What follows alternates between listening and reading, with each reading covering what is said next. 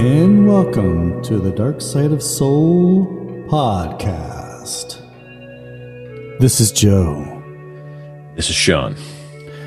Get ready, we have a holiday. We have March 1st coming up. Okay, that was I know there's official Sam'il March 1st song. That was my improvised Tony Bennett version. Improvised translation. Yes. So we are putting out this episode on the week of March 1st, also known as Sam'il Undong, also known as the Mansei demonstrations, the March 1st independence movement, which is celebrated from the March 1st independence movement that occurred in 1919. I'm just saying. It's a holiday. But a lot of people don't know why we have this holiday. I call it our third New Year. Third chance New Year. Because we have 3 New Years, I think, in Korea. We have January 1st. Then we have Lunar New Year, Solal.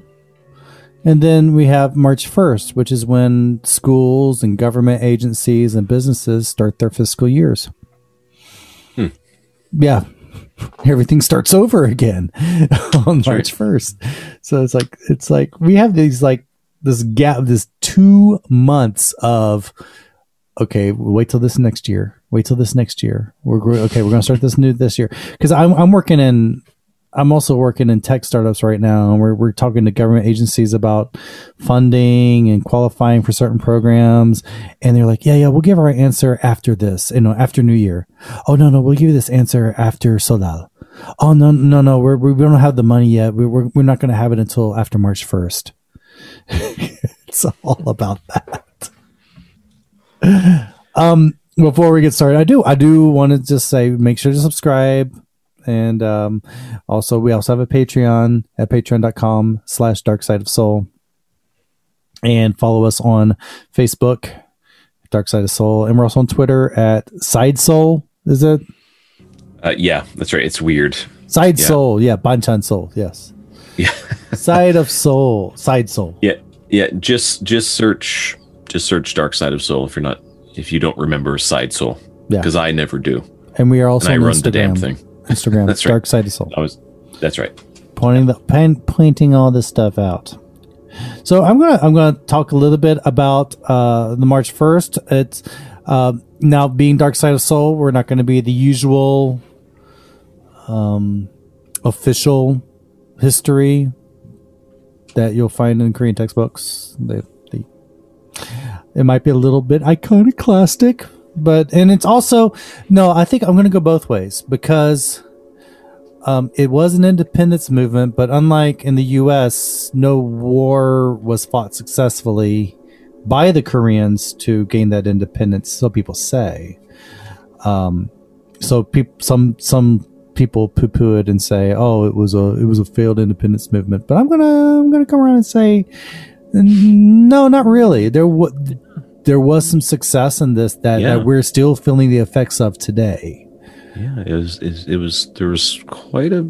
were a few things that really kind of shifted in the favor of Korea. Yeah. After March 1st. Yeah. Okay, so I'm going to throw a little bit of a background, but I'm going to try to keep this background short. I want to do more podcasts about some of this background, because we're seeing the burgeonings of Korea's protest culture. Becomes really big, and we're going to cover it. Starts way back, I would say, in the Donghak movement, the Eastern Learning movement in the 1800s, which we're not going to go into today. And that is giant. That's going to be multi-episode arc. That's right. And it's super interesting. It's going to fall into it's going to explain a lot of things about Korean culture when we talk about Donghak, the protesting movement, the disrespect for authority, even though we're very much in one-on-one, we tend to respect authority, but it's government authority, the disrespect of government authority and institutions, and I would say the root of a lot of why there's so many cults that appear in Korea. Donghak. Stepping back against authority, I'm on board. That whole cult thing, not so much. Well, you gotta get them both. You gotta, pick your battles. Yeah, so the protest culture, I talk about this a little bit on my tour. In 1898, there was a group that called themselves the Independence. Was it the Freedom Club or the Independence Club? Shoot. See, I'm going in. There was the Independence Club, and that was around, but when the Japanese were starting to wedge themselves more and more into the Korean government, the Independence Club was disbanded, but it kind of popped up again and again under different names, kind of like how Korea's political parties do. Yeah, right. Every 4 years. Yeah, I'm going to go through quickly. There was it's kind of framed under the Patriotic Enlightenment movement. This started around 1900 and lasted through. It grew into the independence movement. There was the Korean Preservation Society, started in 1904, and they actually were bringing awareness through public lectures and pronouncements, and they did okay. They did okay. What was happening was Japan was reallocating land, and it was hurting sharecroppers. And so they were able to succeed in getting Japan to back off a bit on this land reorganization. And a few others popped up there, but because of all these organizations were going in, were being banned, that they started going underground. And the reason I'm bringing up that they're bringing underground is this sparked Korea to create these systems. These underground systems, this underground network, and how they were able to keep all the provinces, the counties, the townships, all of them connected all throughout the peninsula and outside. And it's created this system of coordination, which comes into play later on. There's some other interesting ones I like to point out. There was a Korea Self-Strengthening Society in 1906. And in 1907, King Gojong was forced to abdicate the throne, and they were really against it. And they were forced to dissolve. But then in Daegu, this group called the Association for Redemption of the National Debt, that was in 1907. This came about because Korea owed a lot of foreign debt, mostly to Japan. Japan was intentionally getting Korea to do this so that it could take over Korea. This is similar to what China is doing now to a lot of countries in Central Asia and Africa. Is they're coming in, they're building a lot of infrastructure, and they're making these countries go into debt to China. And watch out, because China might be playing from the same playbook that Japan did. Just watch this. So lost all of our listeners in China. Oh, darn. And so this spread out throughout Seoul, spread out throughout the nation. These campaigns to raise money to pay off Korea's debt.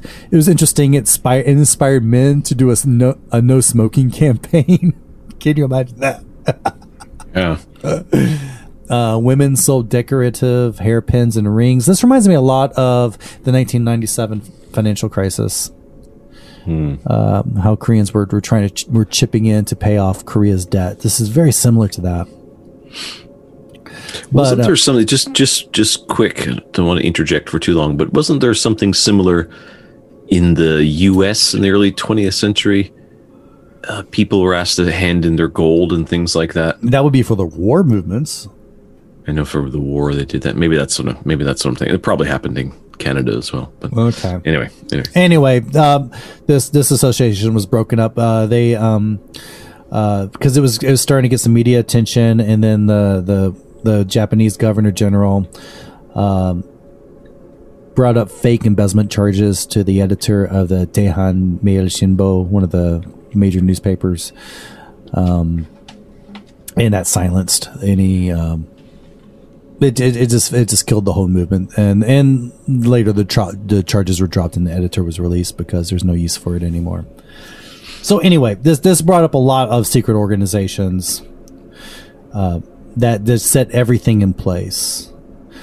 Move ahead to 1910. Japan officially annexes Korea through all these sneaky means. In 1909, they kind of disbanded the Korean army, saying, "Oh, we don't have any funds." And so Japan's like, "Well, we're going to have to protect you somehow. It'd be a shame if anything happened to your country." You are a protectorate. Yeah, we'll protect you. Yeah. And it just comes in slowly, like an illness. During this time, there is definite land reorganization. It's bad for the tenant farmers, also bad for the landlords as well. Inflation doubles each year. And then what brings it further, it's towards the end of the decade. In 1918, there's a famine in Japan, and they made up for it by exporting Korean rice. And Korea didn't have a giant exportable crop of rice. They were taking the rice out of Korea's mouths to feed China. And it got so bad that rice prices hiked 500% in 2 years. That's pretty high. Yeah, and so the governor general was showing his incompetence in handling this. And also in the 1800s, part of the Donghak movement they were the ones that really instilled an anti-Japanese sentiment. And it kind of waned a bit because there was always pro-Japanese, anti-Japanese segments in the government and in the scholarly class and the intellectuals. But after all these years of suppression, people were just losing hope. A lot of the big intellectuals and leaders just went into self-exile. They left Korea, went to China, went to the coastal regions, the maritime regions of Russia, went to the U.S. And there were different types of organizations forming. There were military-style organizations. These are usually around Manchuria, Russia, places around Korea. And they were creating these little military academies. There was even a military academy set up, I think, in California, in the U.S. And they were training guerrilla fighters to go and take Korea back. And there's other types of organizations that were focused on diplomacy. And these were mostly one in Shanghai, started by Shin Q-shik, who is very important. Get this guy's name in your brain, Shin Q-shik. He started the Mutual Assistance Society in 1912. And then over in Hawaii, the Korean National Association was started in 1909 by our good friend Syngman Rhee. And you're not catching my sarcasm when I say our good friend Syngman Rhee. Syngman. He's going to figure out a lot further in Korean history. He's not going to figuring it too much today. He's biding his time. So, also what happens in 1918, we're reaching the end of the Great War. World War I, it was later called, because there wasn't yet a World War II. So it was known as the Great War. And there was the Paris Peace Conference in January 1918. During that time, a little known U.S. president named Woodrow Wilson stated his 14 points. And included in the 14 points was the concept of self-determination. And it basically said that all countries should have the freedom to be their own country. So it was kind of an anti-colonial statement that nations should determine their own futures without big brother countries taking them under their wings. And this fueled nationalist movements all over the world, and it created independence for a lot of the ones that were on the wrong side of World War One, for like the former Austro-Hungarian Empire, which did not win World War One. Czechoslovakia, Romania, Yugoslavia. They got their independence after this, and also some countries that were under Russian control at the time: Poland, Finland, Estonia, Lithuania, Latvia. They gained their independence, but it also fueled feelings of independence in other countries, including Korea, very much so. But you'll find that the winners of the Great War, they didn't let go of their colonies. Because, India and the Philippines and lots of African and Middle Eastern countries were still under the Allies' controls. Over in China, a student, Yu Un-hyung, establishes the Shinhan Youth Party in China, the New Korea Youth Party. This is also in January.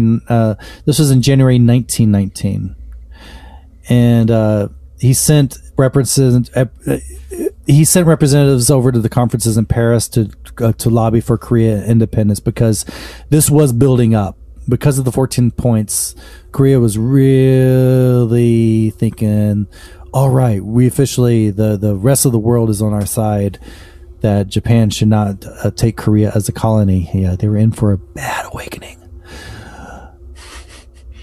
Also, Korean students in Tokyo they published a statement demanding freedom from Japan. They created the Korean Youth Independence Corps. They met at a YMCA hall in Kanda in Tokyo in February 8th, 1919. And during this, they adopted a series of resolutions. Again, like I said, they demanded independence, and they brought a lot of encouragement from those inside Korea. Now, actually, inside Korea, there were already a lot of organizations started, but these were mostly based on from religious organizations. There was like a Christian, Protestant organizations, Catholic, Buddhist, I think some maybe cultish organizations involved in this.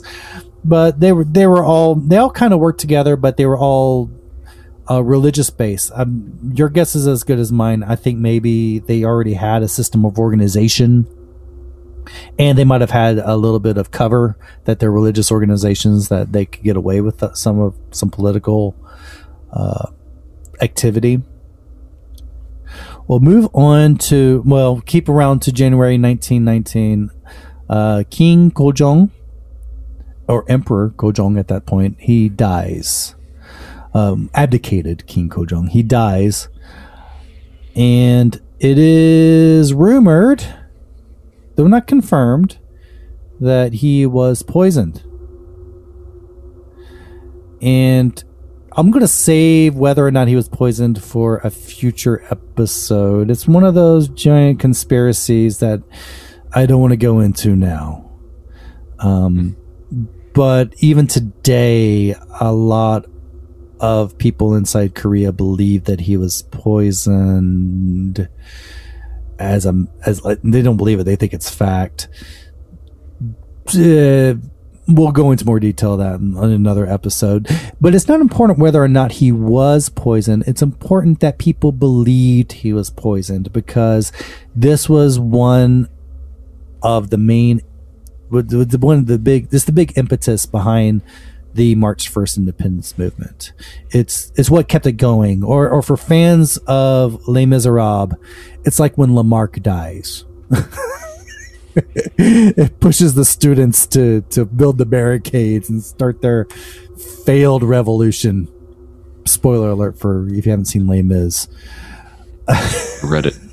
or if you haven't read it. Yeah. Yeah.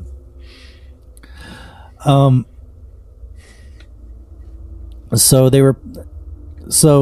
Kojong, it took a while before they could prepare his body for public showing. They were planning on having official funeral rites on March 3rd. March the 3rd, 3/3. And the leaders of Korean independence knew that this would bring in people from all over the country. And so they decided to anticipate it and go into action 2 days before the funeral on March 1st. So move to March 1st. And around 2 p.m., leaders of the multiple independent movements meet at the Taehwagwan restaurant, also known as Myeongwogwan. And they're going to meet and they're going to frame a constitution. A little bit of background. Okay, this is how my ADD gets in, is me being the restaurant guy. I want to look into background about the actual restaurant. It was at the time that they were there, the chef was An Sun-wan, who was a former chef of the palace, and he was introducing palace cuisine to the public for the first time. But Sean, this seems like the type of place we would have hung out in. At one point. It's a place where a lot of the courtesans, the concubines from the local and royal courts would hang out. What are you implying? That's where we would hang out. What are you talking about? I'm just saying. It just seems like a lot of classy women who know how to party would hang out there. It was a very social hangout. A lot of pro-Japanese scholars would hang out there. But it seems like a really fun place. It was really more of a social place than a restaurant. Maybe like. Gosh, it's hard to find out what it would be like today because Gecko's is gone. I was going to say like a Gecko's, but I'm trying to think of a Korean place that's like that, where it's a good social place. Would you say what, the table? Yeah, maybe. But I don't know. Yeah, I think a lot of the places now are different. Well, I wouldn't say social sense. Pre-COVID. What would you say? I'm not thinking about that. But I mean, would you say in a social sense, it's quite different. Would you say a Broton's Club over at the basement of the British Embassy? Oh, yeah. I don't know. Except not as exclusive, maybe. That's a little exclusive. Yeah. Yeah. What would it be? Tom's Pizza. Tom's Pizza. Tom's Pizza is where everyone hangs out. Yeah. Yeah. I really would love to have hung out there. So anyway, if you want to find it, the restaurant, of course, is gone. It burned down in 1908. No. It doesn't exist. And now it's a large white building. It just looks like an average office building, very nondescript, right off of Insadong, on the western side of Insadong. Across the street from the Centermark Hotel, where there used to be a McDonald's there, and next to SM Duty Free. I know it because there's a bank in there. I usually sometimes go to the ATM there. But it's one of those buildings you just walk by and you never think anything of it. And actually there is a stone with a plaque there that commemorates what that building really was. And it is called the Taehwa building now. And I've walked by the stone the whole time, and now I'm just making the connection that that was the location of the restaurant where the independence movement started. So that I find that really interesting. So anyway, 33 representatives met at the restaurant. There's a little bit of back and forth about whether they should do a petition or a full-blown frame declaration. They decided to do a full-blown declaration. They read aloud this Declaration of Independence, and the leaders signed it and sent a copy to the Governor General. And I'm going to, if you're willing to bear with me, I'm going to read the translation of what they sent. We herewith proclaim the independence of Korea and the liberty of the Korean people. This we proclaim to all the nations of the world in witness of human equality. This we proclaim to our descendants so that they may enjoy in perpetuity their inherent right to nationhood. Inasmuch as this proclamation originates from our 5,000-year history, inasmuch as it springs from the loyalty of 20 million people, inasmuch as it affirms our yearning for the advancements of everlasting liberty, inasmuch as it expresses our desire to take part in the global reform rooted in human conscience, it is the solemn will of heaven, the great tide of our age, and a just act necessary for the coexistence of all humankind. Therefore, no power in this world can obstruct or suppress it. There we go. And that was kind of it. The leaders phoned the police after this, and they were promptly arrested. I would say this is kind of similar to how modern protesting groups act. They coordinate with the police ahead of time to decide who's going to get arrested. If you ever see the protest in Seoul, a lot of it is theater and it's a choreographed dance. Visitors of Seoul get so freaked out when they see the people in the police in riot gear, and they say, "Don't worry about it. It's kind of tame." The protest. Sometimes I hear that like they decide who's going to push which policeman so that they get arrested. It's all pre-planned. So I would say this is kind of similar to that. So some other points that they published through media outlets: discrimination by the government. They were. This is things that they were protesting. Discrimination by the government when employing Koreans versus Japanese people. They claim that no Koreans held important positions in the government anymore. A disparity in quality of education being offered to Korean versus Japanese people. Mistreatment and open disregard of Koreans by the Japanese occupiers. That political officials, both Korean and Japanese, were arrogant. I think they can still put that in a charter. No special treatment.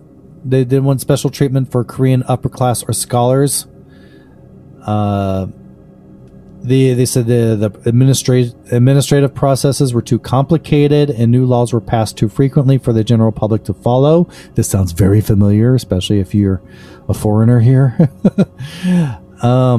Too much forced labor that was not desired by the public. The taxes were too heavy, and the Korean people were paying more than before while getting the same amount of services. Land continued to be confiscated by the Japanese people for personal reasons. Korean village teachers were being forced out of their jobs because the Japanese were trying to suppress Korean culture and teachings, which is true. They were discouraging the use of Hangul, and later on they were forcing Korean families to change their names to Japanese names, which is a big no-no. Yeah, all of the elderly people, I mean, quite elderly, and most of them that I knew, say, years ago, 15, 20 years ago, who most of them are now gone. They've passed away. They all had Japanese names. Of course, they didn't use them anymore, but they remembered their Japanese names. Wow. Several of them could speak Japanese.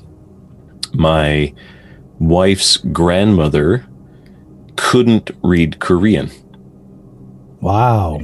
She was illiterate in Korean, but she could read. She was fluent in Japanese. She could speak Korean, of course, but she couldn't read it. She was never educated in the Korean system. So the only alphabet she could read was the Japanese one. And she loved poetry. But if she wanted to read Korean poetry, she had to read Japanese translations. Wow, that's interesting. Wow. That reminds me of something else, but I don't know, I could tease it. All right, in my research, I was looking into Kim Il-sung, the first leader of North Korea. And part of me was wondering, like, what his involvement was. I thought before that he was involved, but he wasn't involved at all in any of the independence movement, especially this part. In fact, he was so separated from Korea for 27 years. That when he went back to Korea and was put into power, he could hardly speak Korean. He had a preschool level of Korean. We'll return to the podcast after this message. Get our comic book, The Dark Side of Seoul, Weird Tales from Korean Lore, at our website, darksideofseoul.com, or get it at Comixology. If you're in Seoul, visit the Dice Latte near Hwegi Station to get your copy. Written by me and drawn by Tim Bauer, it's 50 pages of folkloric dread. And now, back to the show.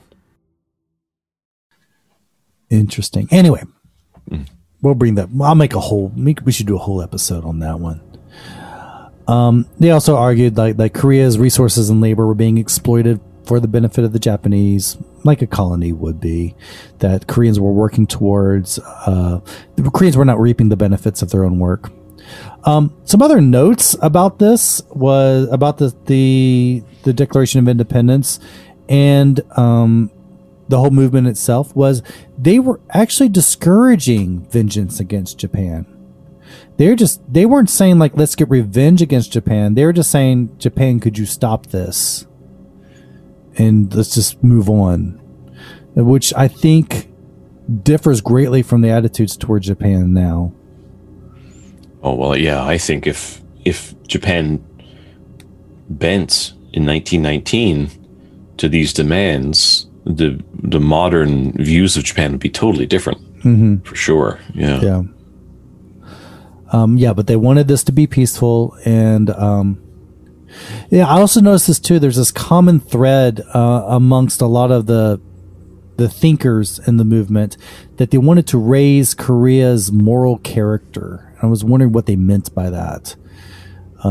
What was it about the Korean moral character that needed to be raised? And I think that I got the sense that they weren't accepting that the Western nations, the other nations, wouldn't take them seriously unless they could prove that they had a higher moral character. To me, I see this as maybe an early version of what I call little man syndrome. I see a lot in which it feels like Korean officials keep wanting to impress Westerners.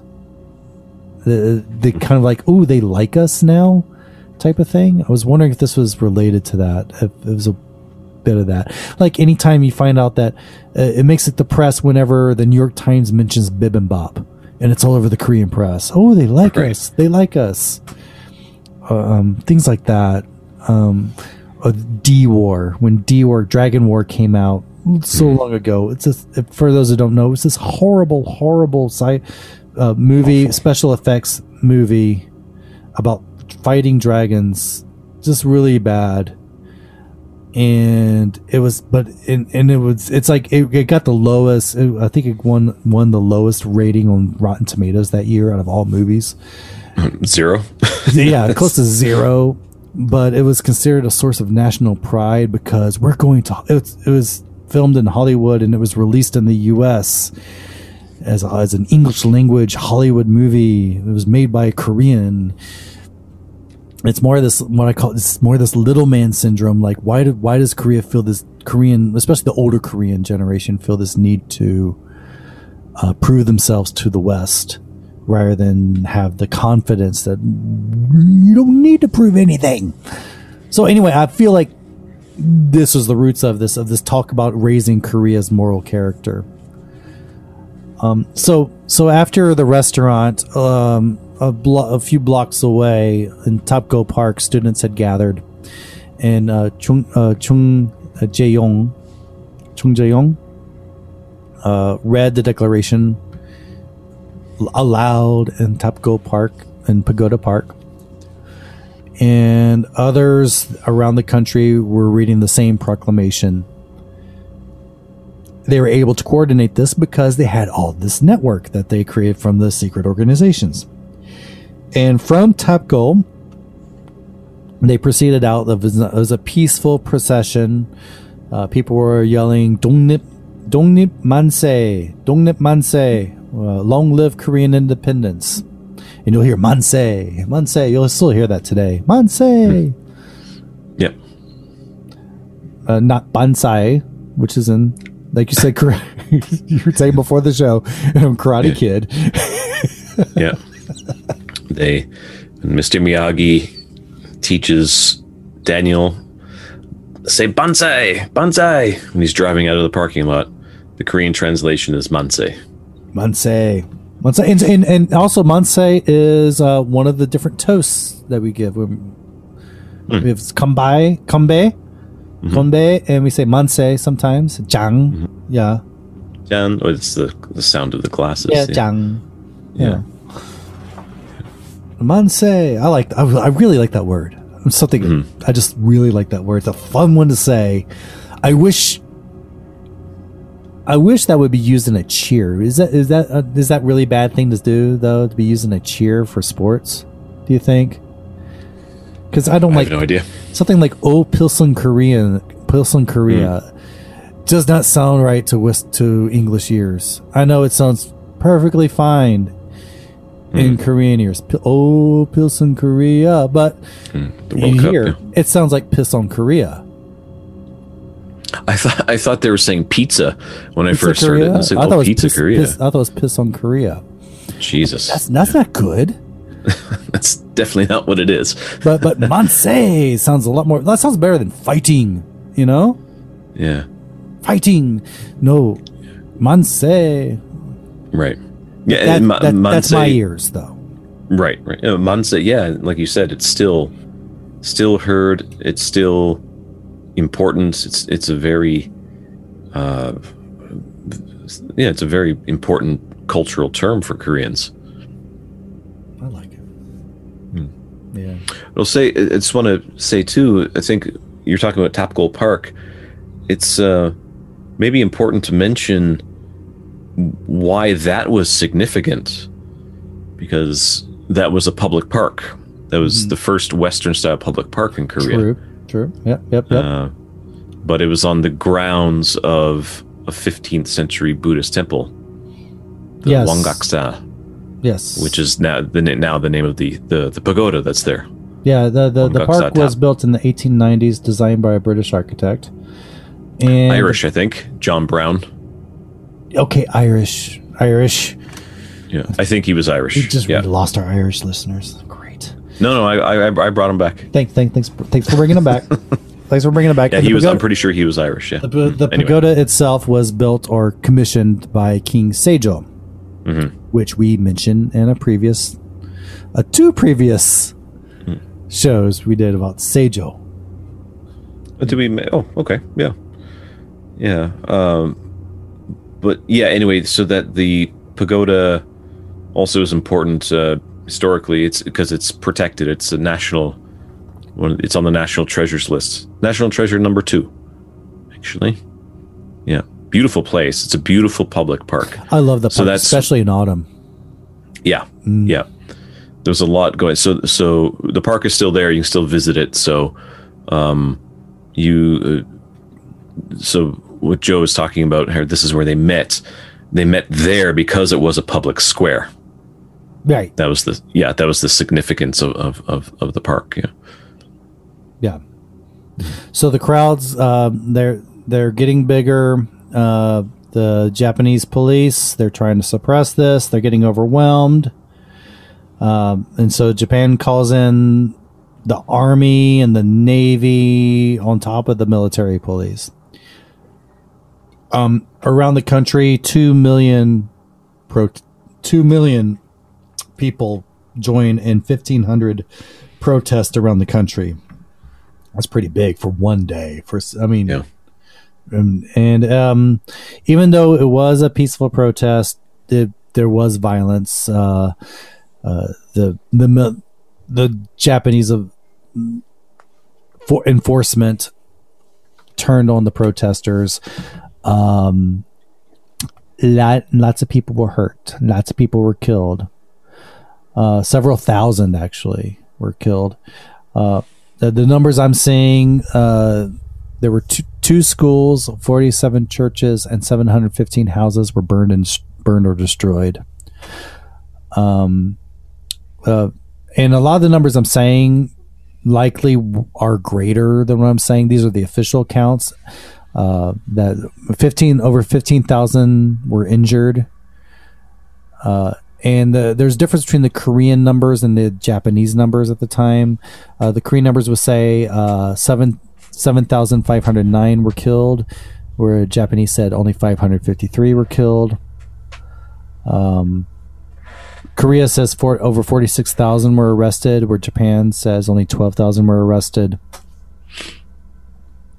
These days, the Korean numbers are pretty much the accepted numbers these days.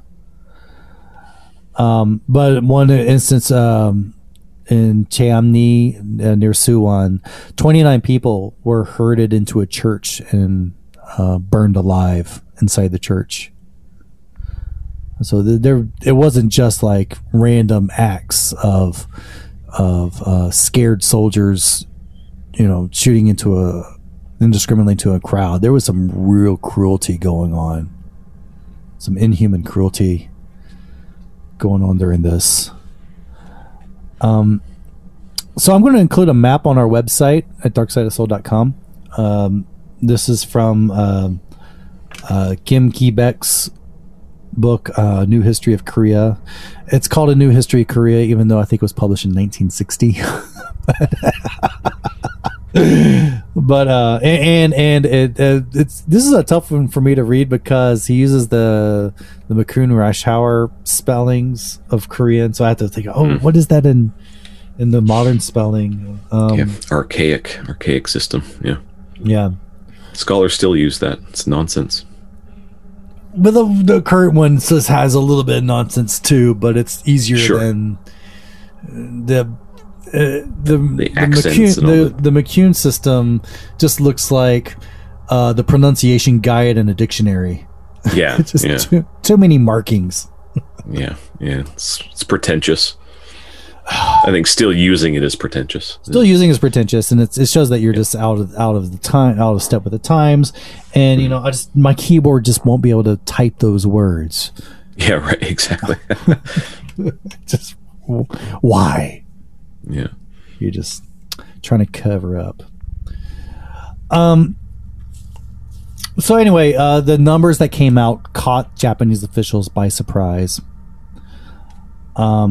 Every count, all but 7 of Korea's 218 counties participated. All but 7. So wow. So if you're doing the math, 211 out of 218. And this spread outside Korea, spread to Manchuria and Russian maritime territory. It spread in Shanghai and then U.S. And Hawaii, California. It was just spreading all over the place. And a lot of people would say that it ended there, and because you didn't have the Great War of Independence that freed Korea from Japanese rule. Well, that wasn't going to happen. But there were attempts to do that. So the aftermath of this. Well, some of the leaders were publicly executed. Now, even though there were those trying to call for Korean independence from Japan, as I pointed out before, the self-determination clause of Woodrow Wilson's 14 points helped to promote independence with the former losers of World War One, but the winners of World War One were able to keep their territories, and during World War One, Japan was on the winning side. Yeah, they were an ally. An ally, and so they joined the fighting before the U.S. did. Yeah, so they had more political clout. They were able to keep their territories, and they dismissed the March 1st independence movement as a public disorder incident. Governor General Hasegawa Yoshimichi accepted responsibility for this, even though his predecessors were to blame. And he was replaced by Saito Makoto, which in my readings now I could people would contradict me on this one. Saito can try to make things right in some ways, but it was a little too late. Too late. He went back. He backed up on the land risk redistribution. He replaced the military police with a civilian force, but he also limited press freedom and all that. And later on, when Japan actually went to war in World War II, a lot of the loosening up tightened back up. Japan started just putting more enforcement into Korea. Saito himself later became premier of Japan for a while. Just anecdote. So after this, on the Korea side, militias formed, and they actually did have battles. That you never hear this. That there were battles in Korea and in Manchuria. A lot of people don't hear that you always hear about what was happening in the West and in China, pushing back the Japan imperial forces during World War II. You don't hear about the guerrilla fighting in Korea and in Manchuria, and this was done by Koreans. There's a lot of resistance by Catholic and Protestant leaders inside Korea, and the diaspora, which basically means the Koreans outside of Korea. They were all in China, Russia, and the U.S. They were becoming more activist. They were getting a lot more organized.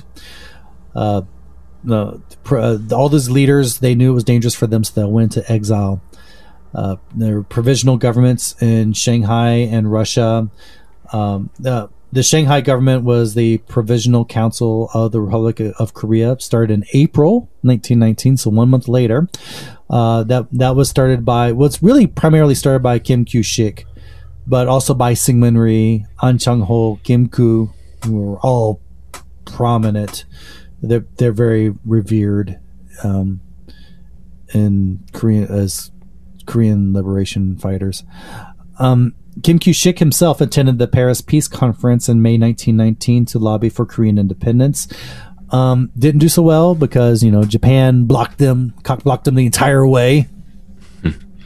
But other representatives went to Switzerland in August 1919 for the International Socialist Party Congress, and the Socialist Party Congress adopted a resolution calling for Korean independence. So that's really interesting there. Also, what happened was, so you had all these independence organizations popping up outside Korea independently. And it was just herding cats. They were all doing their own things, and they had military ones and diplomatic ones. And so the Shanghai organization centralized all of these disparate expat organizations. And they set systems in place that were also set in place during the March 1st independence movement that made it possible to coordinate all these things down to the county and the township levels. They were able to coordinate. They were able to get news of what's going inside and what's going outside. They were able to get funding from inside Korea. I wonder what happened to those funds. You start wondering.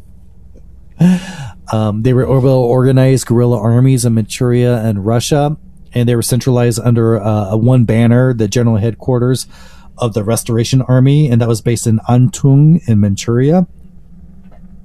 And they set up their newspaper, the Dongnip Shinmun, which was a newspaper and also a PR arm trying to promote Korean independence, propaganda and such. It reminds me a little bit of VANK, V-A-N-K, the current organization trying to promote Korean culture very clumsily, in my opinion. They're kind of behind the Bibimbap ads in the New York Times and stuff like that, billboards and stuff. The Dokdo ads. They're behind the Dokdo ads in New York Times, which, though I agree with it, just the way it's done is a little clumsy. Yeah, no one who reads the New York Times cares about that. Anyway, there's better ways to do it.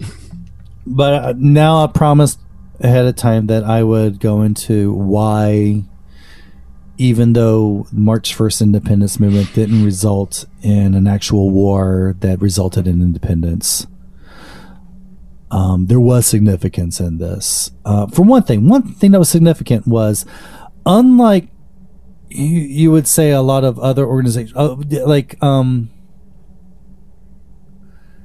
I think China didn't. I'm trying to remember from watching The Last Emperor. Didn't China want Puyi back in power? They wanted the last emperor back as an emperor. I'm trying to remember that. I know.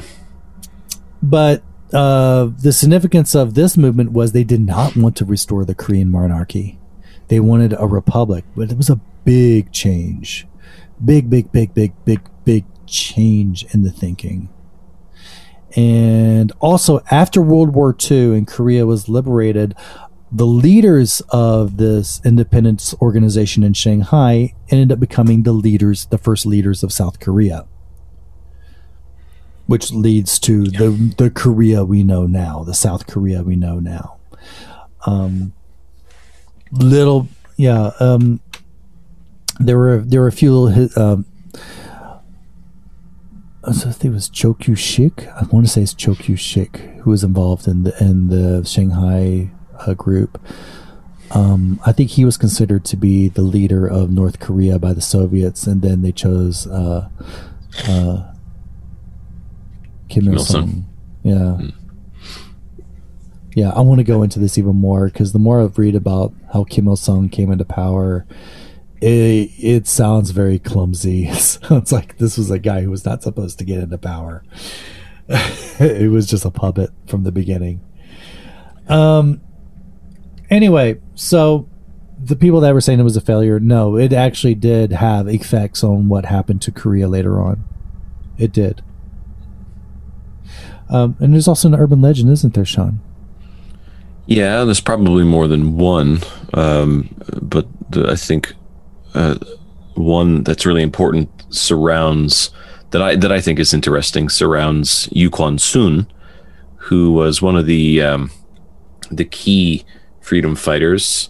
She was just 17. I think 17 years old in the uprising on March 1st.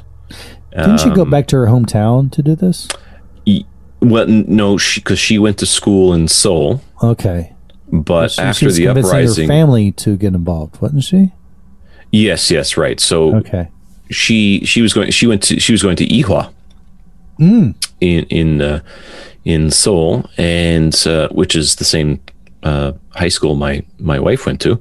Not at the same time, but she. After the protests, Japan shut down the schools and sent. So that meant that Korean students who were not from Seoul had to go back to their hometowns. So she did go back, to which now is Cheonan City, which is a nice little town, and there is a monument there for her in Cheonan. So first, related to that, around that monument area where she went back and got her family involved, and they had another uprising on April 1st, so a month to the day after the initial uprising, which resulted in the Japanese breaking it up and shooting into the crowd and killing quite a few people, including Yu Kwan-sun's family. She was arrested, but there is a legend about that. And remember, this is just a legend. These are the kinds of stories that are told to turn these brave political activist heroes into folk heroes for us, into perpetuity. So this isn't history. This is a folk legend, an urban legend, national myth. Yeah. So it's said that on March 31st, a lot of the people in that area who were getting ready to do the uprising on April 1st, they were getting nervous. And she recognized this. So she climbed the local mountain that night by herself, and she lit the beacon on the top. And when everyone saw that beacon fire lit, they knew that she had done it as a symbol of hope, to give the people in the area the confidence to work together and stand against their occupiers. Mm-hmm. So that's the legend. And then everyone got there. That makes sense. I mean, yeah, you get this 17-year-old girl who's has least power of anyone in the society to perform an act like that, defying. Right. If she can defy them, we can do it too. Exactly. Yeah. So she probably did do something, light a fire somewhere near a tower to signal the start of the uprising, but it's just kind of morphed itself into this urban legend that isn't very widely told. I've only come across it in a few places and heard it from a couple of Koreans. But for Tapgol Park itself, where the protest took place on March 1st in Seoul, it's said that if you go to the gates of Tapgol Park on the night of March 1st, so the anniversary of the uprising, and especially if you go to the main gate, and the main gate is called Sam-il-mun, which means March 1st gate, or 3-1 gate. They say if you go to that gate on the night of March 1st every year and you listen very closely, you will hear Yu Kwan-soon's ghost roaming through the park yelling Korea independence forever. Because when she died, she died in 1920. She died in Sademun prison a year later. And so when she died essentially, she died under occupation. So the thing that she was fighting most for, she never got to witness because she died 25 years before Korea was liberated. Mm-hmm. So those are the kind of the urban legends that surround her. Lean towards folk myth for one, and the other one leans towards a ghost tale that underscores her dedication, devotion, and love for her country. It's a good one. And to point out, in that area, there's a lot of things named Sam-il. There's Sam-il-dero, the street that runs by it, named after March 1st. 3-1. Anytime you see like 3-1 or Sam-il, it's referring to the March 1st independence movement. Mm-hmm. Well, that was it. Wow, thank you. That was great. 50. Wow, I didn't think I'd be able to do that much justice. I think I did okay. I did okay. You did good, Joe. All right. That'll do, Joe. That'll do. All right. I'll say too that if people are in Korea, you can visit the Tapgol Park, of course, and you can visit the Yu Kwan-soon historic site in Cheonan City, which is just about 2 hours south of Seoul. But you can't go to you can't go to the Myeonghwa-gwan, the Taewagwan restaurant anymore. No. But there is an Indian restaurant across the street that's pretty good. There you go. Yeah. You can do that instead.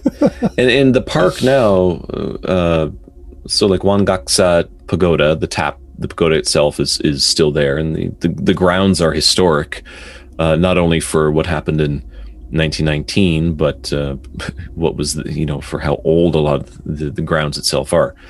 The grounds themselves are. But if you walk around the park, there are murals all throughout the park that highlight the independence movement. We'll return to the podcast after this message. Take a walk down the dark alleys of the forgotten 600-year history of bloody massacres, TV hideaways, and morning ghosts. Come face to face with soul's deepest, darkest secrets. What lies under the concrete? Or who? The dark side of Soul Ghost Walk. Book now, if you dare. And I'd like to point out that our music is by Sodak-san, which you could find on Bandcamp under Jeju Digital. And to thank our top tier patrons, Angel Earl, Joel Bonamini, Jamie Staley, Sharon Cullen, Devin Hifner, and Min Suk Lee. We will be back next week. We're going to talk about... We got a good one next week. We got a good one next week. So this was a good one, too. I like this one. I feel like this will be another one of our cornerstones. We'll refer back to this one quite a bit. History, modern history. Yeah. Yeah.